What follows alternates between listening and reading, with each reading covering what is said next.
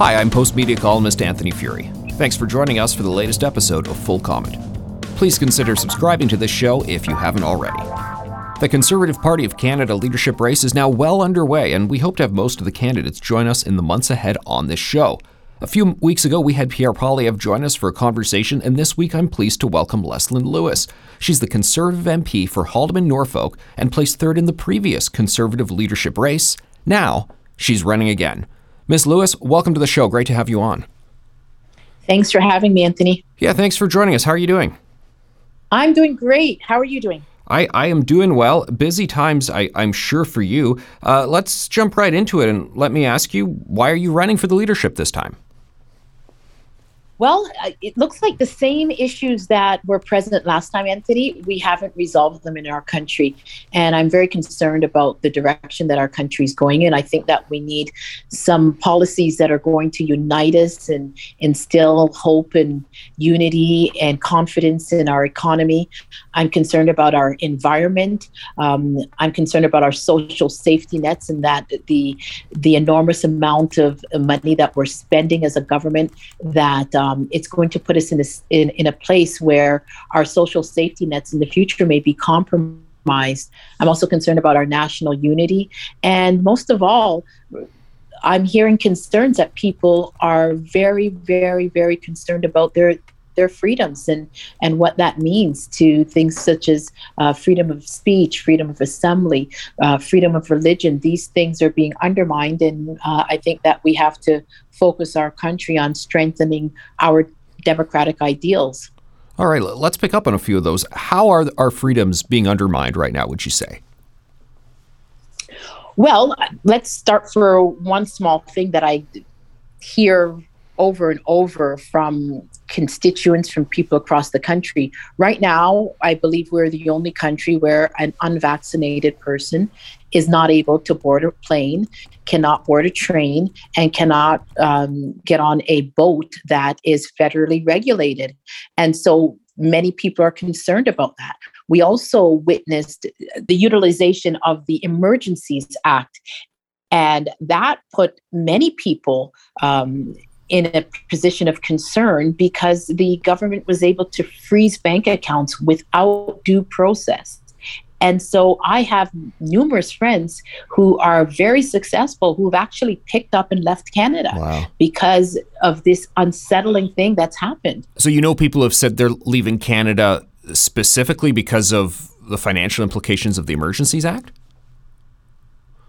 Oh, yes, because once a government demonstrates to the citizens that there's a vulnerability in your property, things that you've worked for. Remember, people see Canada as a beacon of hope and opportunity for people from all around the world. And when something as simple as due process is compromised, and innocent people, because they gave to a cause which they believed in, which was not an illegal cause. And as you can see, there's many newspaper articles that are coming out now, which are stating that they actually spread misinformation about the convoy.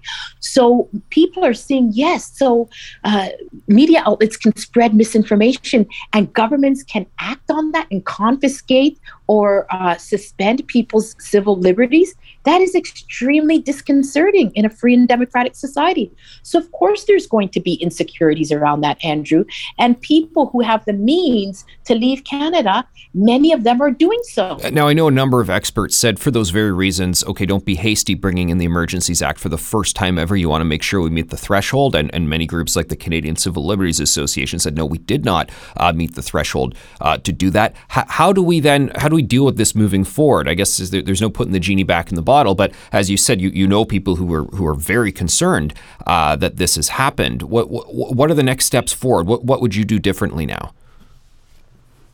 Well, Anthony, we need a process of restoring confidence in critical institutions. One, namely government. The confidence has to be restored in government, and the only way to do that is by listening to the citizenry, and also by making sure that governments understand what their role is. Their role is that they are elected to serve the people. That must be restored. They must act in accordance in the best interest of the people. That's the first thing. Then we have to restore the faith in the media, because when the media is spreading misinformation about average Canadians, and that leads to the suspension of civil liberties, then everything that comes out of the media becomes distrusted. And so we have to restore that confidence. And the only way we can do that is by going back to the basics which uphold our Constitution, such as our freedom of expression, our freedom of association, our freedom of assembly. When those things are put to the level that they should be in our society and are upheld, then confidence will be restored. In what way would a politician, the prime minister, or someone who's conservative leader play a role in restoring faith in the media? Because I'm not going to disagree with you that there's certain things in some news outlets that are just not accurate, and that's causing some problems with the social fabric. But just like I was nervous when Justin Trudeau and the Liberals wanted to create new programs to sort of get involved in the media, how would you, as conservative leader, as conservative prime minister, restore trust in the media? I mean, I see that there should be just more work done internally from the media themselves. What is the government role there? Well, I believe that we need to stop government overreach. So if we look at something like Bill C-11, we need to make sure that we are not enabling institutions and organizations like the CRTC to overreach and to limit people's right to freely express themselves. We need to make sure that we are not taking away people's freedom to watch what they want to watch once it's within legal parameters on the internet. And we need to make sure that there's a confidence in our institutions.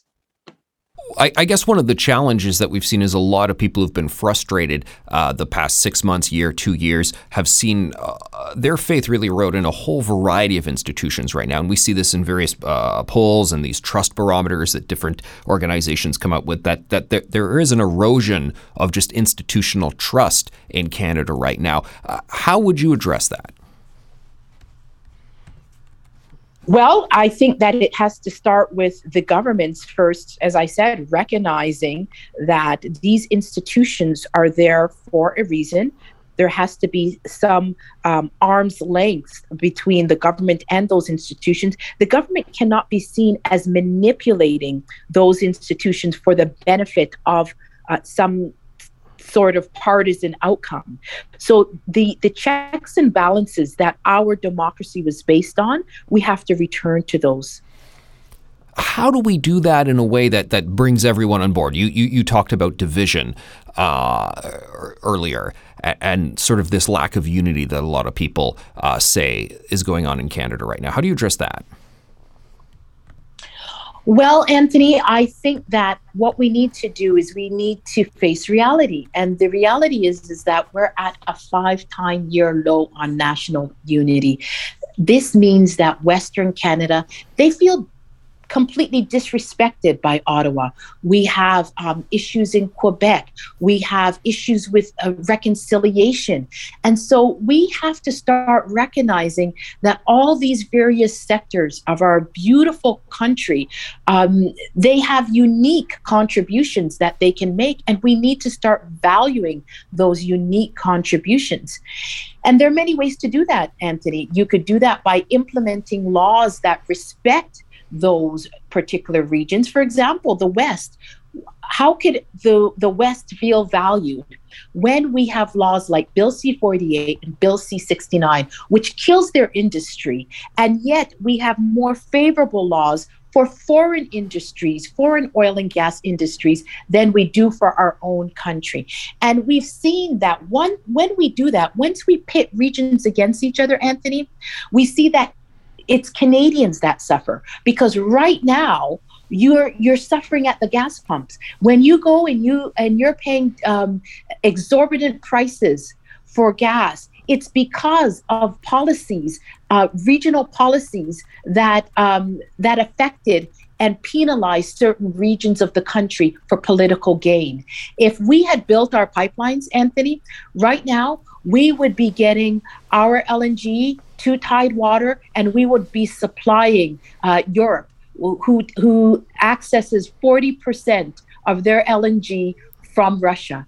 We would be offsetting that. So right now, we are contributing to the fact that we have emboldened Russia, we have financed Russia, and now Russia's turning around and invading places like Ukraine. That can be directly connected to our LNG policy and our inability to make Canada a self-sustaining nation. Leslyn Lewis, I want to take a pause for a moment from the policy, move to the politics for a second. Looking back at the 2020 Conservative Party leadership race and looking at the results of that, I think one thing that maybe hasn't been discussed that much is how good of a showing you made in that leadership race for someone who didn't have as much of a national profile to begin with as Erin O'Toole did, who got first place, of course. Peter MacKay, who's second place. I'm looking here at the second round results, and Erin O'Toole, 35% of the points allocated. Peter MacKay, 34%. Yourself at 30%. A very strong third place showing. How do you plan to build upon that this time around? Well, Anthony, I would even characterize it a little bit differently than you're characterizing it, because in actuality, I won the popular vote on the second ballot. I got more votes than Erin and Peter. Right, I see it. 60,000 for you, 54,000 for Peter, and then 57,000 for Erin. It's interesting the way all these things are tabulated in this race. Is this year's leadership going to be the same sort of point system and same tabulation? Actually, no, it's not. So those ridings that with fewer than 100 members will only get the amount of votes that's in the riding. So if they have 20, it will be 20 votes. Whereas before, if they had 2 members, they would still get 100 points. So it's changed. What does that mean for you for this time around? Well, I think it's more favorable for someone like myself. I think that if I had more time during the last leadership race, I would have been able to even bridge that gap under those rules. But as you know, I'm an outsider. I'm coming in and I'm not a traditional politician. And so I approach things very differently. And I think that's one of the things that why people gravitate towards me, because I'm very, very forthright in what I believe in my policies. I don't have to think about them. I don't have to worry about whether I'm going to misspeak on something. This is what I believe. It may be different than what you believe, Anthony, but I believe that you and I can sit down and have a respectful conversation about even policies that are extremely polarizing. Because in speaking with people, because I love people, so I love communicating with people. So in speaking with people, I find that even the person who is so different than I am has such divergent policies than I do. If we sit down and we have an honest conversation, there's going to be some commonality. And so, Anthony, my political approach is I like to build bridges. And so I look for those commonalities. And I say, even on something extremely polarizing, let's find out where we agree and let's start from there. All right, let's talk about some extremely polarizing issues in just a moment. We got to take a quick break. We'll be back with Leslyn Lewis in just a moment. Before we get to those extremely polarizing issues, Ms. Lewis, you described yourself, you said, I'm not a traditional politician. What do you mean by that? Well, Anthony, if you look at the other politicians that are running, they've been politicians for years. Some of them have been politicians all of their adult life. I am an entrepreneur. I worked on Bay Street as a lawyer for a few years, and then I started my own business. So I come in with a completely different skill sets. I also taught for some time at university, but I have a totally different skill sets than the average politician. So I find even within politics that I'm very, very unique, because I go by this is what I believe. This is what I believe will be in the best interest of Canadians.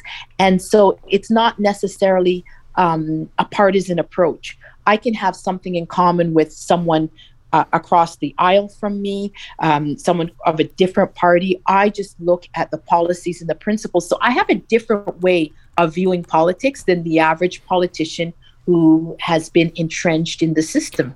How do you consider yourself as someone making history running for conservative leadership as the first Black woman to do so in this nation? Well, I think it's great that people see a broad spectrum in our party. And one of the biggest complaints I hear about our party, Anthony, is they say, we don't think your party actually likes people who are not white male or blonde and blue-eyed females. That's what I hear.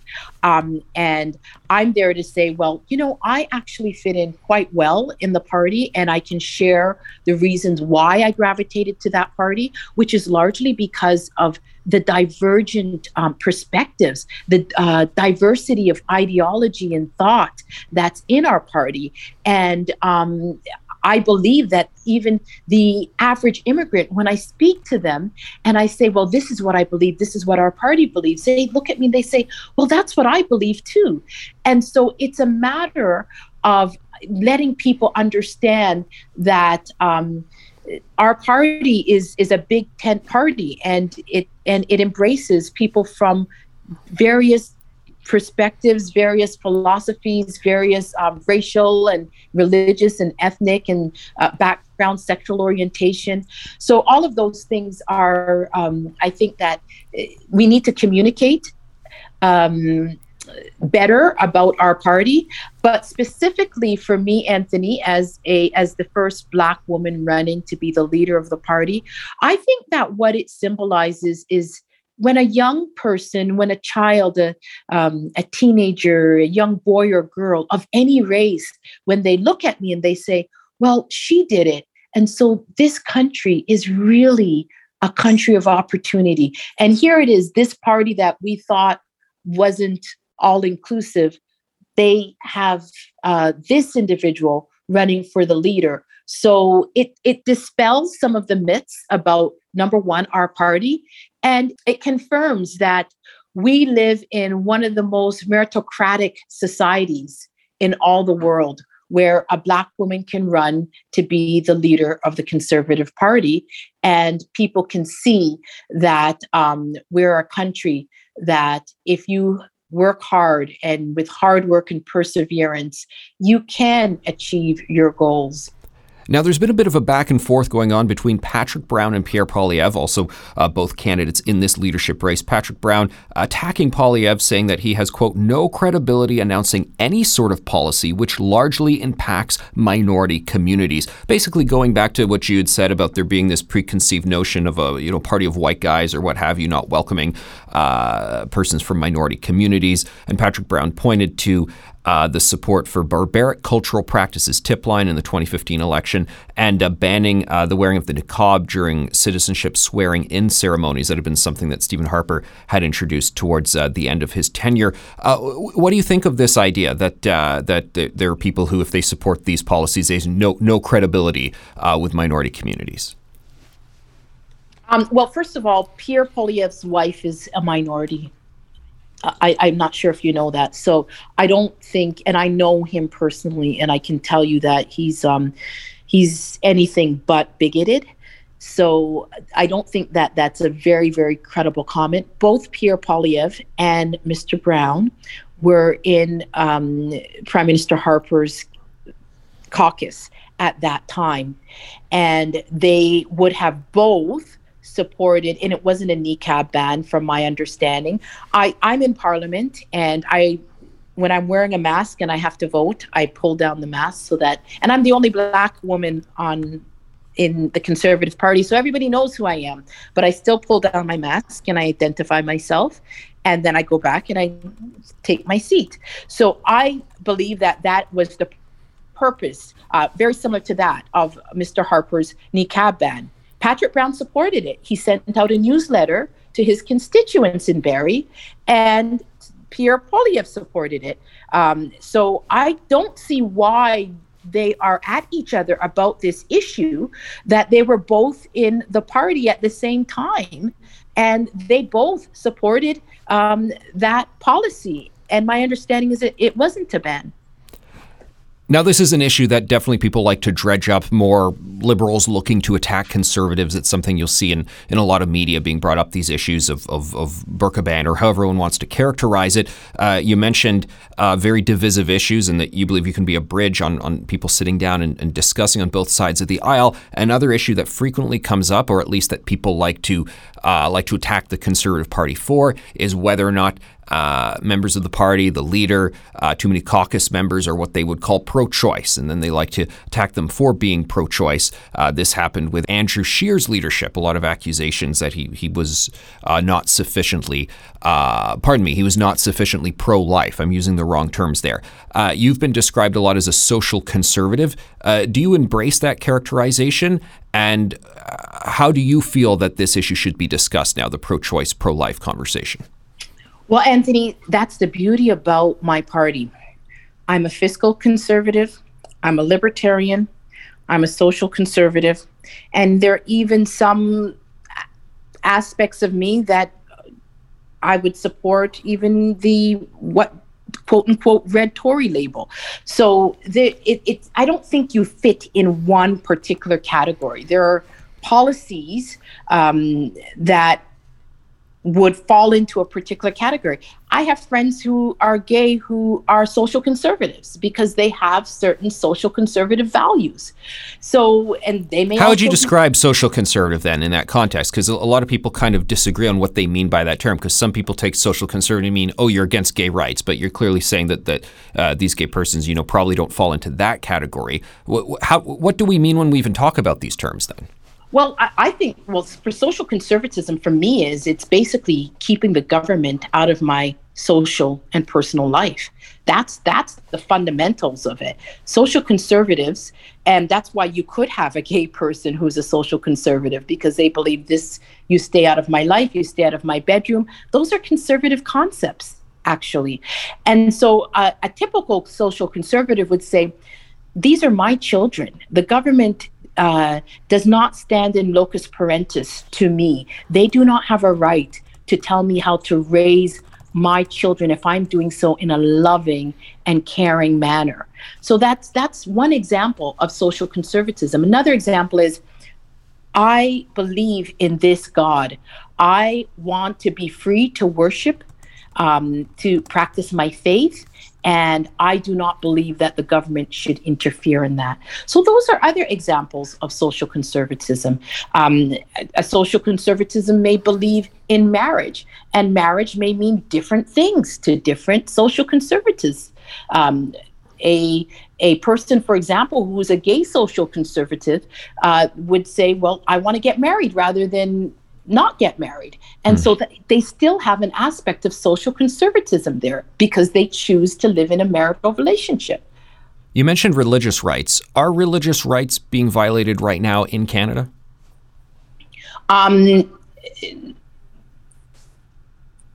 What I would need some clarification if you're speaking about anything specifically, Anthony.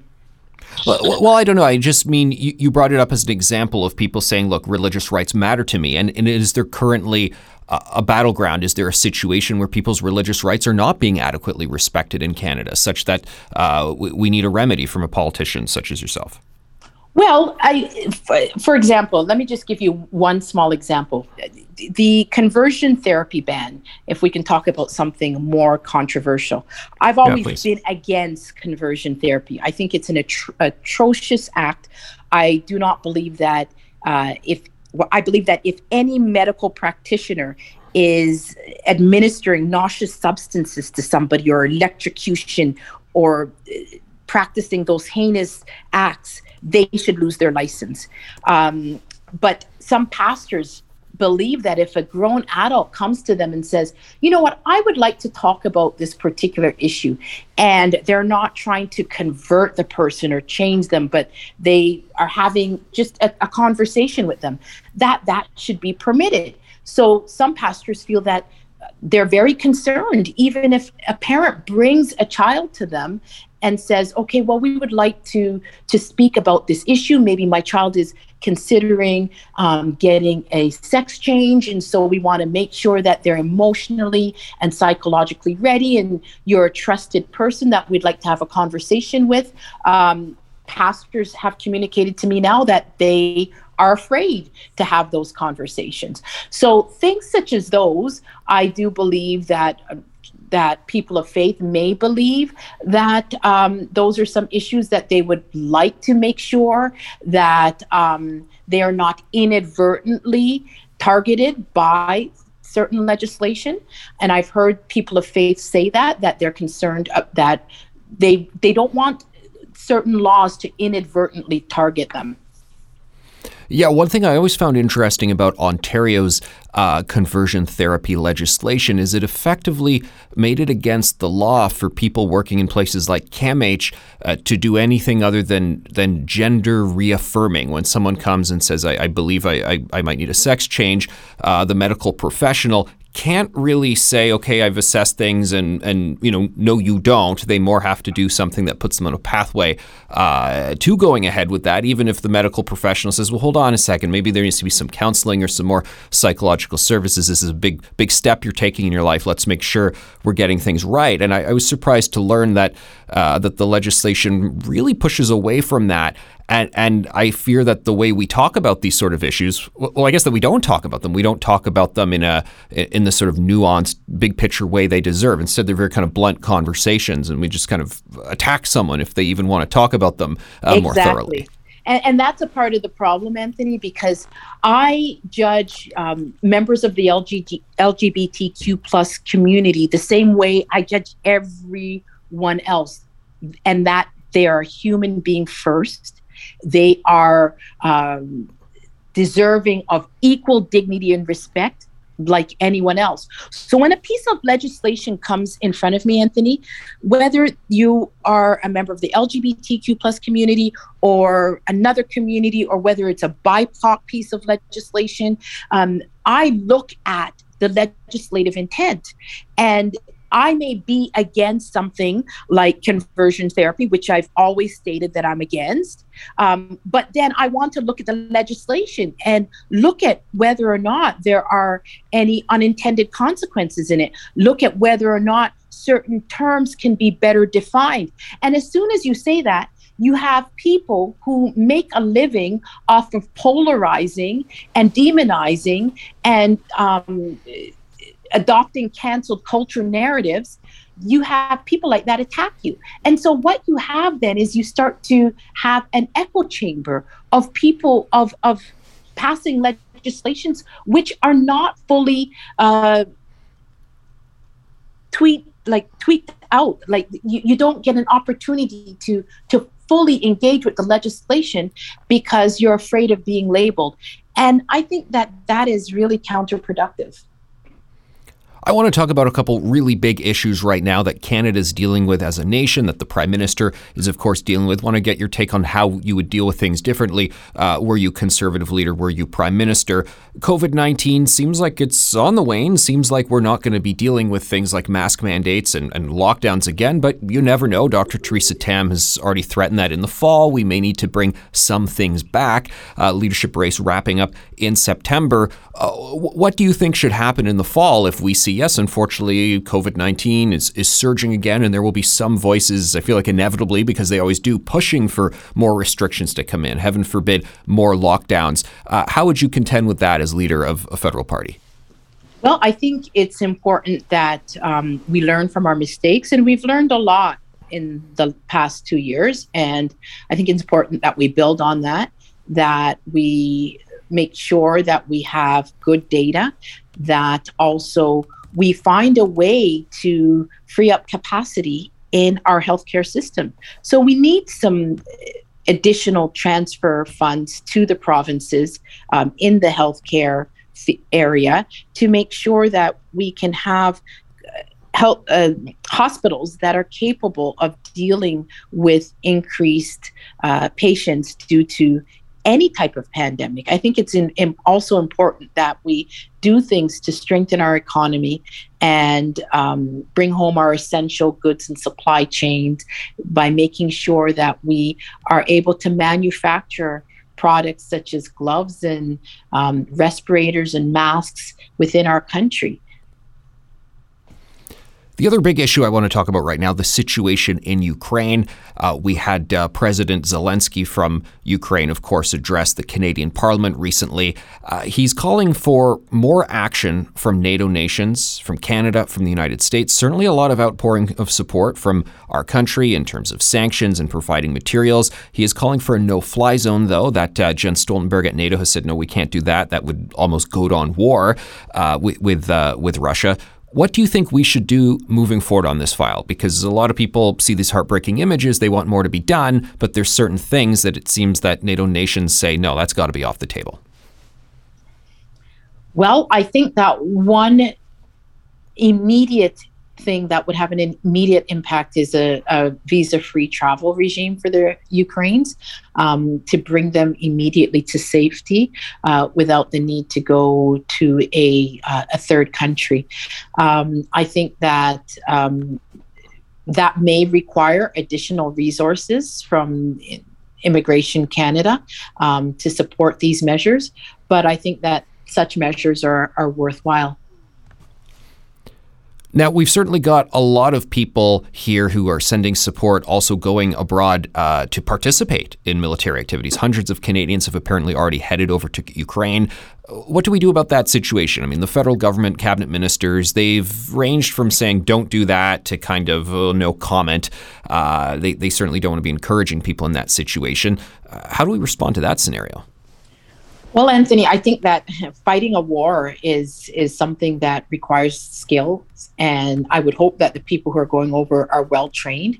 But I don't really. I would think that that is something that they would probably consult the Canadian military about to make sure that they're not going over there and causing additional problems, because there's organizations and protocols that would be on the ground that they may not be familiar with. So I'm not too sure that that is a wise decision without consulting the proper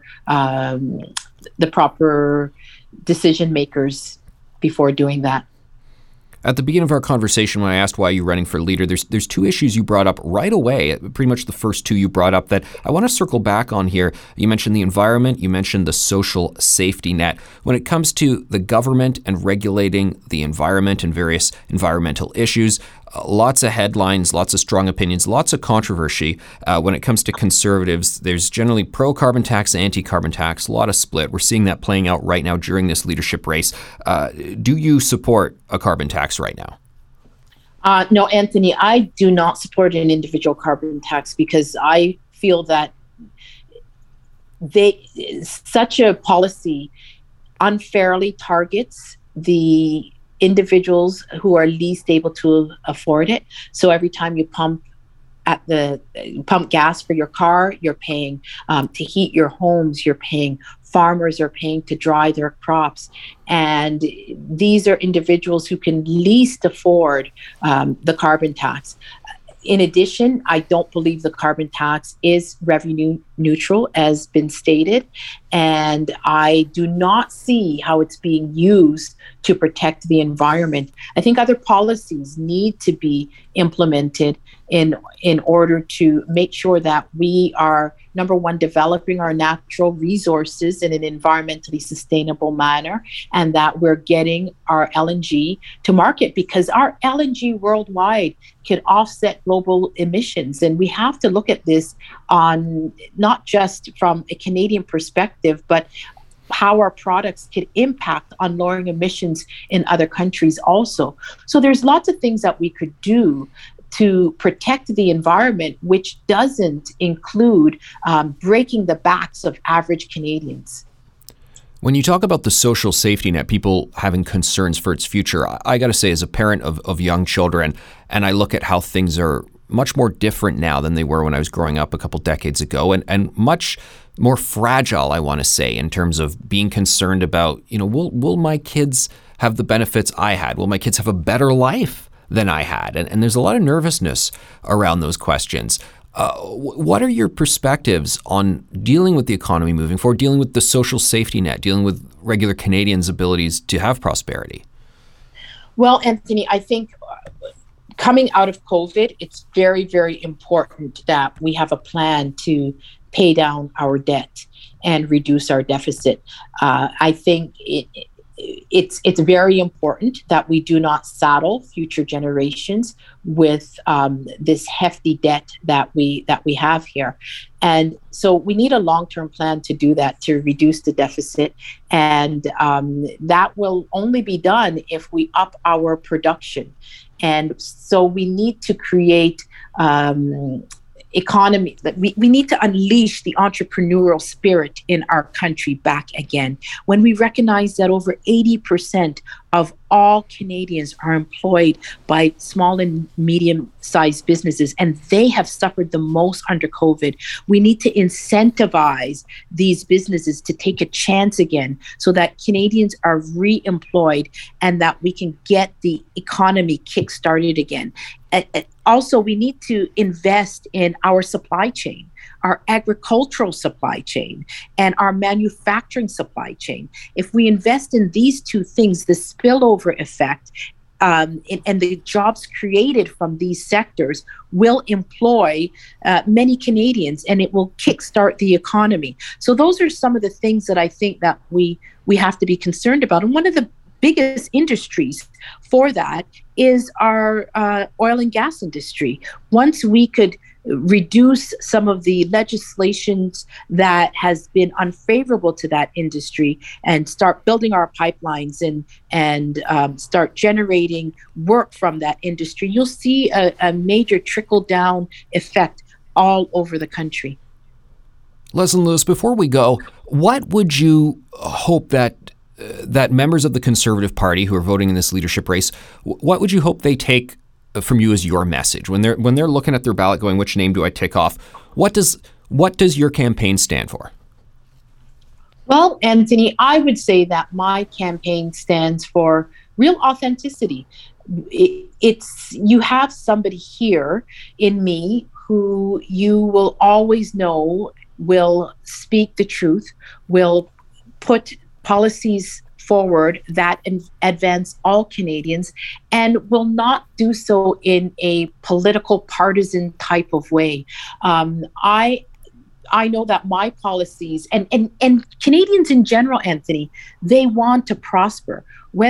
No matter what your color is, no matter what part of the country you live in, you want a united country. You want a country where your children have opportunities, where they can have the vision of owning a home, where they can have jobs, they have the right to work, they have a healthy environment, they have a healthcare system that's there for them in the future. They know that when they retire after years of working, there will be a pension there for them. And the only way that we can do that is by having a united and prosperous country where we're all working together, all regions working together for the prosperity of our nation. Leslyn Lewis, thanks so much for joining us today. It's been a great conversation. Good luck to you. Thank you. Take care. Full Comment is a Post Media podcast. I'm Anthony Furey. This episode was produced by Andre Proulx, with theme music by Bryce Hall. Kevin Libin is the executive producer. You can subscribe to Full Comment on Apple Podcasts, Google, Spotify, and Amazon Music. You can listen through the app or your Alexa-enabled devices. And you can help us by giving us a rating or a review, and by telling your friends about us. Thanks for listening.